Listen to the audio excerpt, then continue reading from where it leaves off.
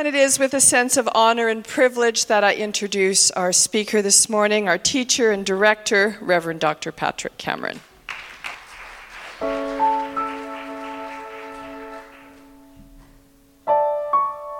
Awesome.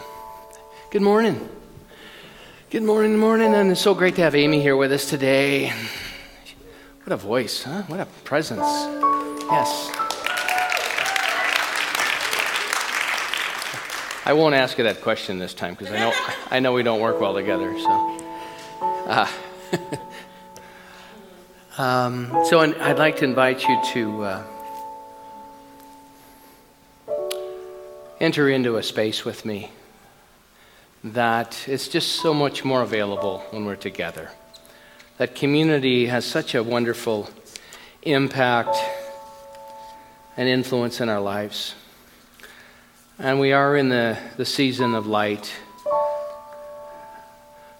You know, we're coming up on our solstice once again.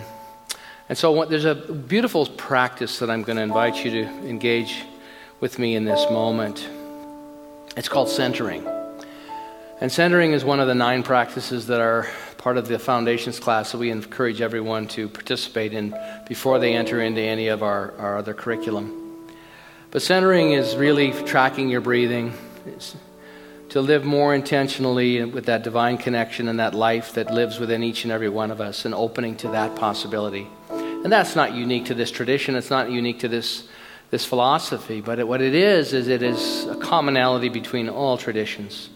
That the place that we meet that higher wisdom self is within our own interior being. And I know for myself that the more that I can bring myself present, relax, allow my breathing to take me deeper and deeper and deeper to that space of my heart, that I access that higher wisdom self, those higher thoughts, that divine intuition and guidance. And so I invite you to enter into that through your breathing today. Nothing to do, nothing to fix in this moment, but to simply, with each breath, relax deeper and deeper. If you find that your legs are crossed, I would encourage you with great love to uncross your legs for a moment. Uncross your hands, your body language. And then we share the energy. We share the energy wherever there is love, wherever love is required. We are better able to be that portal and doorway. And so as we enter into our song today, let us continue to breathe, to stay seated, and to allow the presence, that divine presence that we are, to be revealed in an even greater way.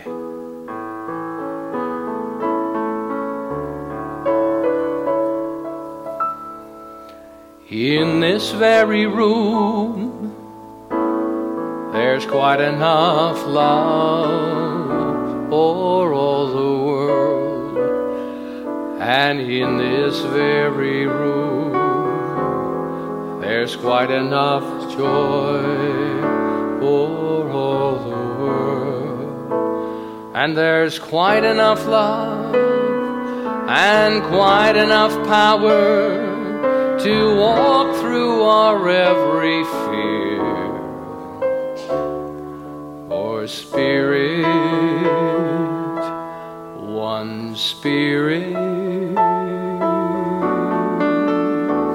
is in this very room. In this very room, in this very room. And once again, knowing and bringing our attention to our breath in an ever deeper way, a deepening, a realization and awareness of that divine life, that opening, that everything we require finds its way through us because it is already contained within us. We are that one life expressing individually. And so I give thanks in this moment. I give thanks for the blessings of this day, all the things that have brought us together this day. I give thanks for this beautiful community, for the beautiful music, for that angel of God's presence in the form of Amy Bishop traveling to be with us this day and to share her love, her light, her creativity, her inspiration. and that the way that her music has blessed this planet in ways perhaps we cannot even imagine. To be cracked open by the beauty and the joy and the celebration, to understand that Spirit's life, God's life, is my life, the Father, Mother God, this principle of life that is both male and female, that I welcome in a larger and more demonstrative way, demonstrating itself in an even greater capacity in its guidance, its love, the ability to put down, to forgive, to let go, to create room for newness in this season of light, in this birthing of the Christ. I know that Christ is being birthed by means of you and I, right here and right now. And for this I give thanks. And together we say, and so it is. Amen. Yeah, beautiful. So today's lesson is entitled, Hark the Herald Angels Sing, because, that's one of the songs of the season. And angels, are so present within all traditions. I went online and I Googled and I got this article. It was 28 pages on angels and how angels show up in every tradition in different forms. The Buddhists have angels, the Hindus have angels, the Christians, of course, have angels. The Zoroastrians have angels. The Hindus have angels. The Jewish tradition has angels. And so what it is it's that relationship that all of us sense of the unseen, basically. I mean, what it boils down to is we realize we're not alone. I have a wonderful story here that Kelly gave me. I don't know if Kelly's still here today. Kelly Collins gave me before the service, and I read it, and I read it 3 times, and I couldn't get through it without sobbing. And I thought, well, I'm probably not ready to share this yet, because some of those stories are so compelling, and they just crack you open. So I said, well, I'll read it some more, and then I'll eventually build the stamina to get through it. But for all of us, I think that all of us sense, at times we've had moments in our lives where we sense the presence of something unseen. And I think to give it a context, many times we look at that as an angel. And so there's a story that I wanted to share with you to set it up. But God was concerned about what was happening down here. Of course, this is a God other than the one that's all-knowing, so for the purposes of the story. And so God brought in one of his angels and said, I need you to go down and check out what's going on earth and report back to me. What are the conditions? How's it looking? How many people are living a spirit-filled life? And how many people are not doing that? And so the angel went down and spent a bit of time in a lot of different countries and environments, and then all of a sudden got enough information and came back to God and said, God, well, here's what's going on. And based on my research and based on population, I'd say about 95% are really struggling and are living very selfish lives, and they're very much about themselves, and there's a lot of war and discord and discontent going on. But 5% are doing really well. 5% of the population is really lined up well with what their divine purpose is. And God said, boy, that's just 5%, I don't know. So he says, I'm going to send another angel down to confirm this. And so another angel was sent, and the angel spent a bit of time and gathered information and came back and said to God, I think based on my calculations, probably 5% doing really well, and 95% are, not too good. And so God said, I really want to be sure. So he sent a third angel down. And the angel came back with the same results, said about 5% really, really lined up well and doing wonderful things, and 95% still struggling. And so God just thought, I really don't want to create more havoc for the 95%, but what I am going to do is I'm going to send an email out to the 5% that are really doing well and encourage them and thank them and just acknowledge them and to really keep them inspired, and perhaps if that happens for them, that they can expand their influence and more people will get on board, and we'll start to diminish this 95% that's struggling. So God sent out the email to this 5% that are just living an amazing life. And Linda, do you know what the email said? Okay, I was just checking because I didn't get it either. Amy got it at the first service. I asked Amy, and I said, did you get it, Amy? Yeah, I got it. Okay, well, let's check with Amy. That's why I said I'm not going to ask you this time. So we, in that capacity, we don't work well together. See, she's way ahead of me. So, the whole spiritual thing, our spiritual life, the reason that we have spiritual practice is to line us up more and more with that divine self. And so much of that is unseen. So much of that is an energetic. It's a vibration. You know, we recently went down to this experience in Brazil with this particular man that goes by the name of John of God. And what it is for me, for me it's always hard to put words to it because it's such a profound experience. But what it is a palpable experience of love. It's just this experience of unconditional love, for lack of a better description. Because if you start saying, well, it's John of God, or it's this, what it is just this amazing experience of love. And then in that vibration, because what happens is you're drawn up into this vibration, and then it opens the door to different experiences. And for me, coming back this time, this is my second trip, I really struggled with the re-entry. It really took me a long time to get my feet back on the ground. And part of it, I think, was because when I went, I knew exactly what to expect, so I jumped right back into it. But the first time, there's like the first week, you're in resistance, and what's this, and what's that, and I don't understand this, and what does that mean? And you need to understand all of it. And most of us do. We need a little bit of context to engage. And this time, it was like zip, right back in. And so it was just a deeper and deeper and deeper experience. And Laura and I were in Denver this last weekend, and I want to thank Reverend Catherine McLeod, who filled in and did a wonderful talk. But when I was there with Eileen Flanagan, and Eileen was the person that introduced me to this experience through the Mile High Church, and what she shared with me is that she had the same challenge coming back the second time. She says, it's much harder to come back the second time. And I said, why didn't you say that? And she said, well, I thought you might not go if I told you that. Oh, thanks.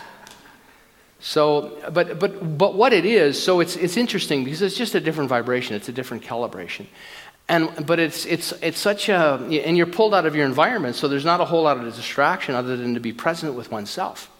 So we're not the John of God Center. We're not the Labyrinth Center, although we have a labyrinth on our floor. We're not the Crystal Bed Center. We're not the Reiki Center. We're not the whatever it may be, whatever modalities. And I'm not coming down on any of those because all of us access that unseen experience in different ways. That's why we have spiritual practice. There's 9 spiritual practices articulated at the end of the foundations class. Centering was one of the practices I shared with you as we went into the prayer, to just simply breathe into your heart and to open oneself and become fully present. There's centering, there's meditation, there's spiritual mind treatment, there's visioning, there's sacred study, there's sacred service, there's sacred giving, and there's silence, to name a few others. But all of those practices are geared, I believe, to shift the calibration of awareness and consciousness. And so our responsibility with it is then to take that information, take that experience, and shift and change in the awareness. So one of the experiences I had when I was in Abidjania was, the prayer requests that I had were very, in a sense, not that there's big or small, but they were significant.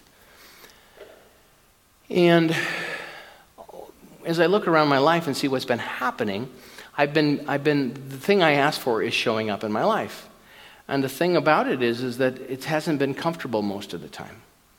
It's been very uncomfortable because what I've asked for is this to be shifted and changed, and I have to be willing to step into it in a different way.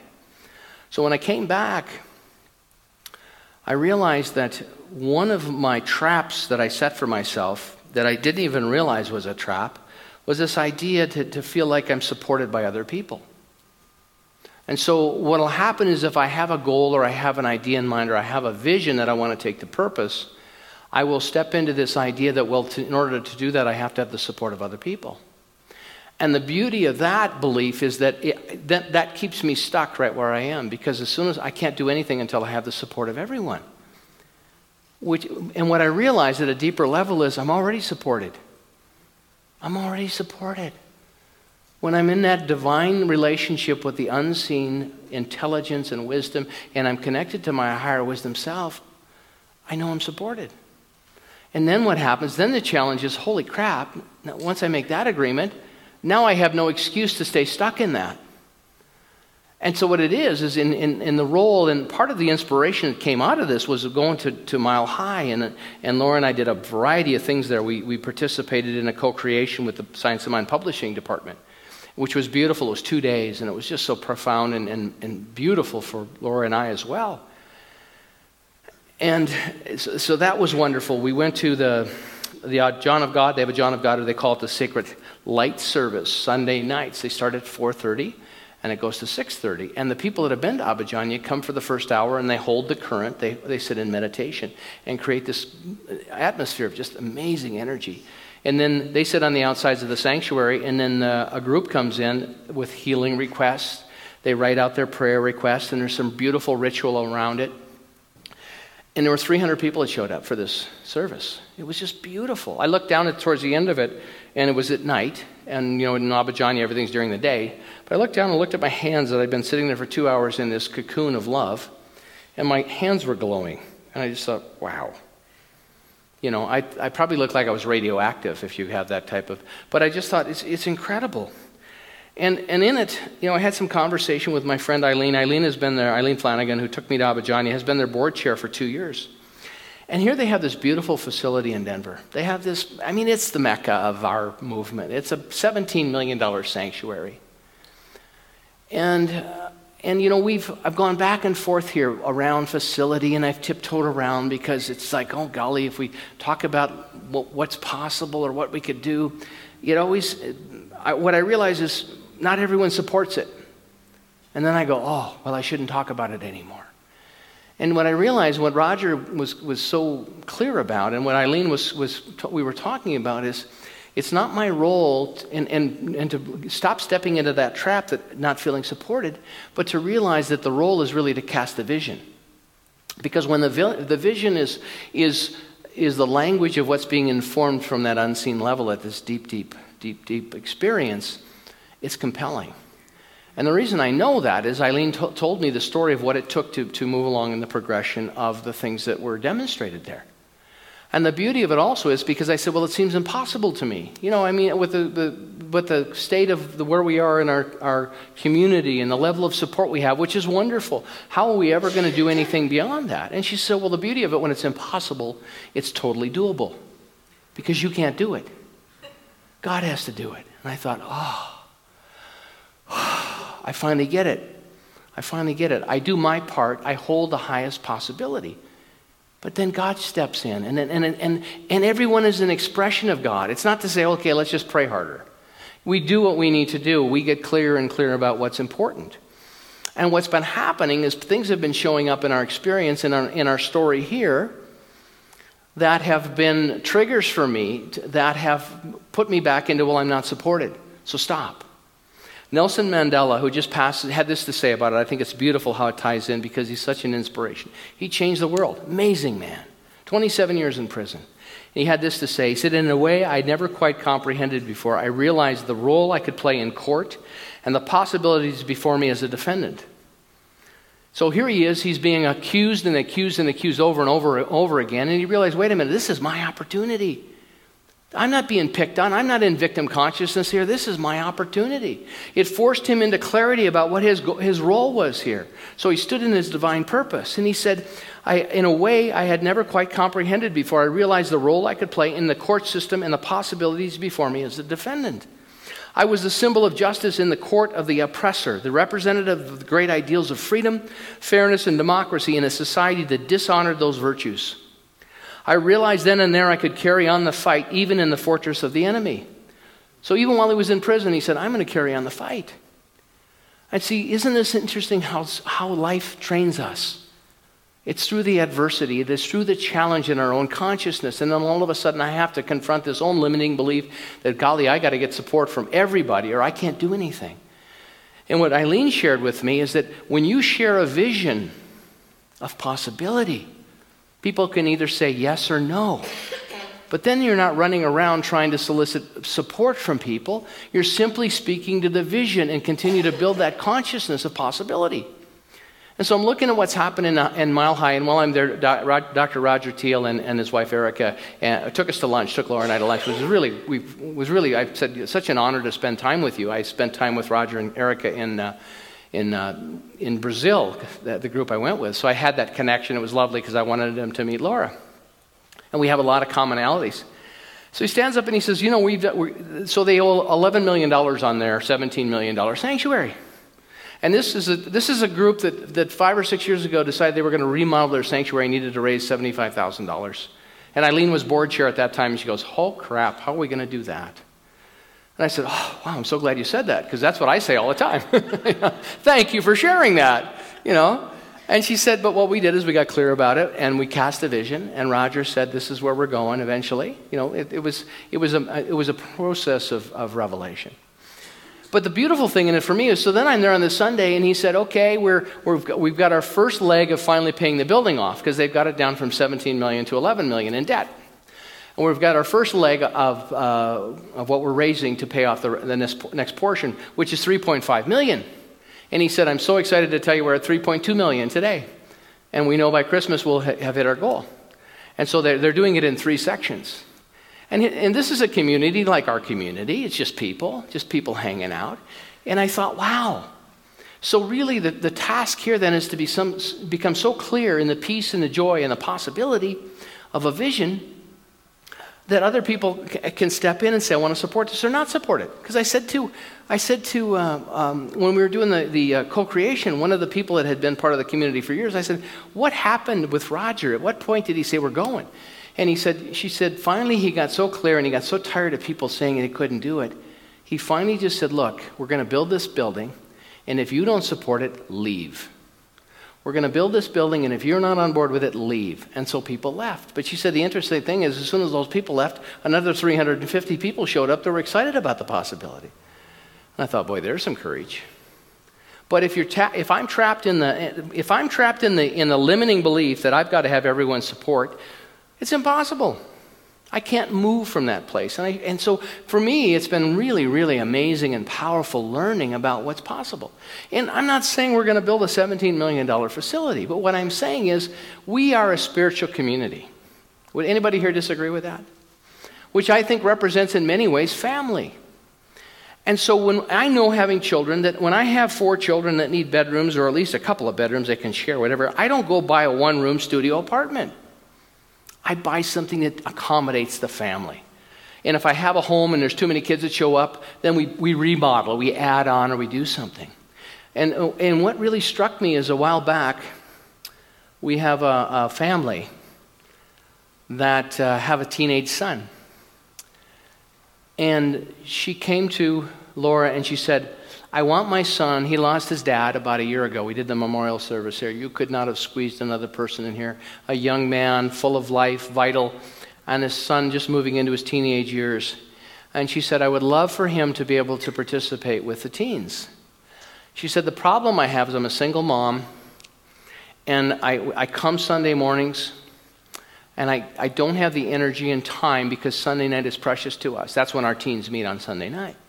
And what I would like to be able to do is bring my son with me on a Sunday morning, and he can do this teen thing with the teens while the adults are gathering.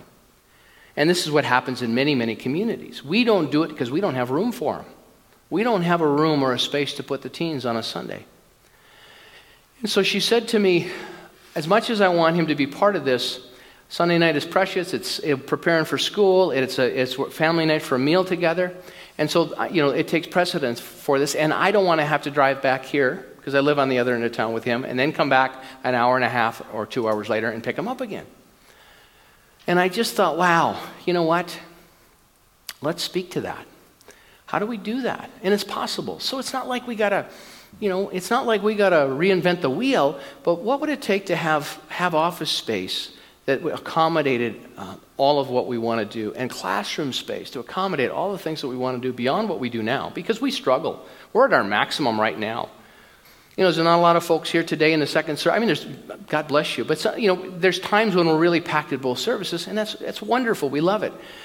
But the point is there's so many more things that are possible. And so how can we explore that? How can we do that? I'm not saying we have to sell and move. I think we've pretty much decided we like this location, but how do we make this work for us? And how do we fund it? How do we develop it? And how do we have things so that the entire family can meet at one time? And I look at it as an opportunity. It's like, wow, I get to cast this vision, and I don't get to go to that default of mine that I don't have the support. Because at some point when it becomes so compelling, you can say to people, look, if it's not something that you want to be part of, it's okay. But you got to at some point stop standing up and saying it's impossible, because it's not. And quit asking me to agree with you that there's not enough, that we can't do it. because we're not in it alone. There's an unseen force, this angelic force of life that we're immersed in. And in our tradition, I think it's so easy for me to think that I control all of it. I'm doing my affirmative prayer. I am God individualized. I am master of time, space, and dimension. And eventually I'm going to see Europe, as a matter of fact. That's a line from Steve Martin, by the way. But the point is, it's so easy to think that you control all of it. We do control our response to it. We do control the thoughts that we dwell upon. That which we dwell upon, we become. Dr. Holmes said this, and then, oh golly, I'm going to get Amy back up here, because I love talking about this stuff. It's such an honor to come back here and go dip into this and go, oh my gosh, this is possible. This is where we are. It's no accident that I met Eileen Flanagan. It's no accident that Eileen invited me to Abidjani. It's no accident that I go there and I hang out with Roger Teal, because something wants to happen here. And it's like, get clear in your consciousness of what wants to happen, because if you can't cast the vision, how the heck can people get on board with it? Whew, holy cow. No pressure there. Anyway, Holmes said this, and I love this. And if it's in Living the Science of Mind, and I cut it out, so I can't tell you what page or chapter, but I will next week if you come back. But Holmes said this: our divine inheritance is self-sufficiency. We have everything we need. See, when you get that, and you know you're supported in everything you need, it's like, man, anything's possible. But as soon as I start to go, well, I got to get everybody's support. Well, there's not enough money for that. Where's that going to come from? Well, good, there's my excuse. Let's just keep going. Let's keep plugging along. Our divine inheritance is self-sufficiency, perfection, peace, wholeness, and this must include abundance, self-expression, accomplishment, and happiness. Wow, are those unreasonable demands, huh? This is for me. The nature of happiness is peace. The nature of peace is harmony. The nature of harmony is joy. So whichever way we turn the proposition, we are compelled to understand that the nature of reality, the nature of God, the nature of Spirit, this Father, Mother, God presence, is perfect. And therefore, the will of God, which can never be divorced from God's nature, must always be a will towards wholeness, peace, poise, power, and self-expression. If the will of God is the will of abundance, it follows that God cannot will lack, want, or limitation. Wow. It follows that all bondages of the human, all bondage is a result of the circumstanced viewpoint of reality. The only reason we're stuck is because we believe we're stuck. All affliction is a result of ignorance, and not stupidity. He just says lack of knowledge is ignorance. We don't know what we don't know. You know, if your strategy to survive is one of control or anger or domination, you got to do that. But it's not and you got to have a strategy, but it's ignorance. That's not peace, that's not poise, that's not power, that's not standing in the truth of who and what I am. Because of our psychological nature and because of that which we think because of that which we think about tends to take place in our experience. It follows that if we believe God's will is towards unhappiness and limitation, we shall experience limitation resulting from such belief. That is why it is so important that our consciousness be clear. We have spiritual practice for that. Meditation, prayer, centering, silence. That we should know what we really believe about God. Indeed, we might say that in the final analysis, what a person believes about God inevitably influences their entire experience in life. What do you believe about it? What do I believe about it? See, it's not a matter of manipulation anymore and a new, bigger idea that we can manage. It's about growing a bigger idea of God and possibility. And what I know is for me to envision a facility and a program that works for everyone is it's impossible. But I get to celebrate. I go, wow, this is cool. It's impossible. This is fantastic. I'm on the right track. It's impossible. I can't do this by my own hand. I have to have the divine intervention. I have to have the inspiration. And it's a lovely thing. All of a sudden, it's not a problem. It's like, wow, I get to ponder this. I mean, when you sit in that cocoon of unconditional love of Abidjani, you realize anything's possible. It's all, as Rhea said to me the other day, it's all small stuff. She didn't say stuff, but you know what I mean. It's all small stuff. And it is. It is. It's our thinking about it. It's a consciousness upon it. It's such a beautiful thing. It's exciting, exciting, exciting. So we're in the season of the, Christmas, of the songs, and God bless you, Amy. It's so great to have you here. I said, when we do the renovation of the facility, we should build a little apartment up in the choir loft that Amy could live in, and then she could stay and spend more time with us. Don't you think? What a great idea. Yeah. Or, maybe we'll just demonstrate that fast train that they're talking about and you can be here in an hour. We'll come pick you up. I'll pick you up. I got a sled with some dogs that we can get over there. And I got up this morning and my entire vehicle was covered with ice. Did anybody have that experience? You got up and it was just covered with ice? I went out and I said, I'm going to take off. And I went, I'm not going to take off. So I started it. And what I did, I figured out there's a difference between hard ice and soft ice. So I started it and I let the car warm up. And then I created soft ice that I could actually scrape. And I thought, that's interesting. Because the Eskimos have 700 names for snow. But we don't only have one name for ice, at least I know of. So now I know there's hard ice and there's softer ice. It's so refreshing to live so close to nature like this. Isn't it? Oh, man. Isn't this the best? We go to Denver, right? I'm thinking, it'll be nice and warm in Denver. It's colder in Denver than it is here.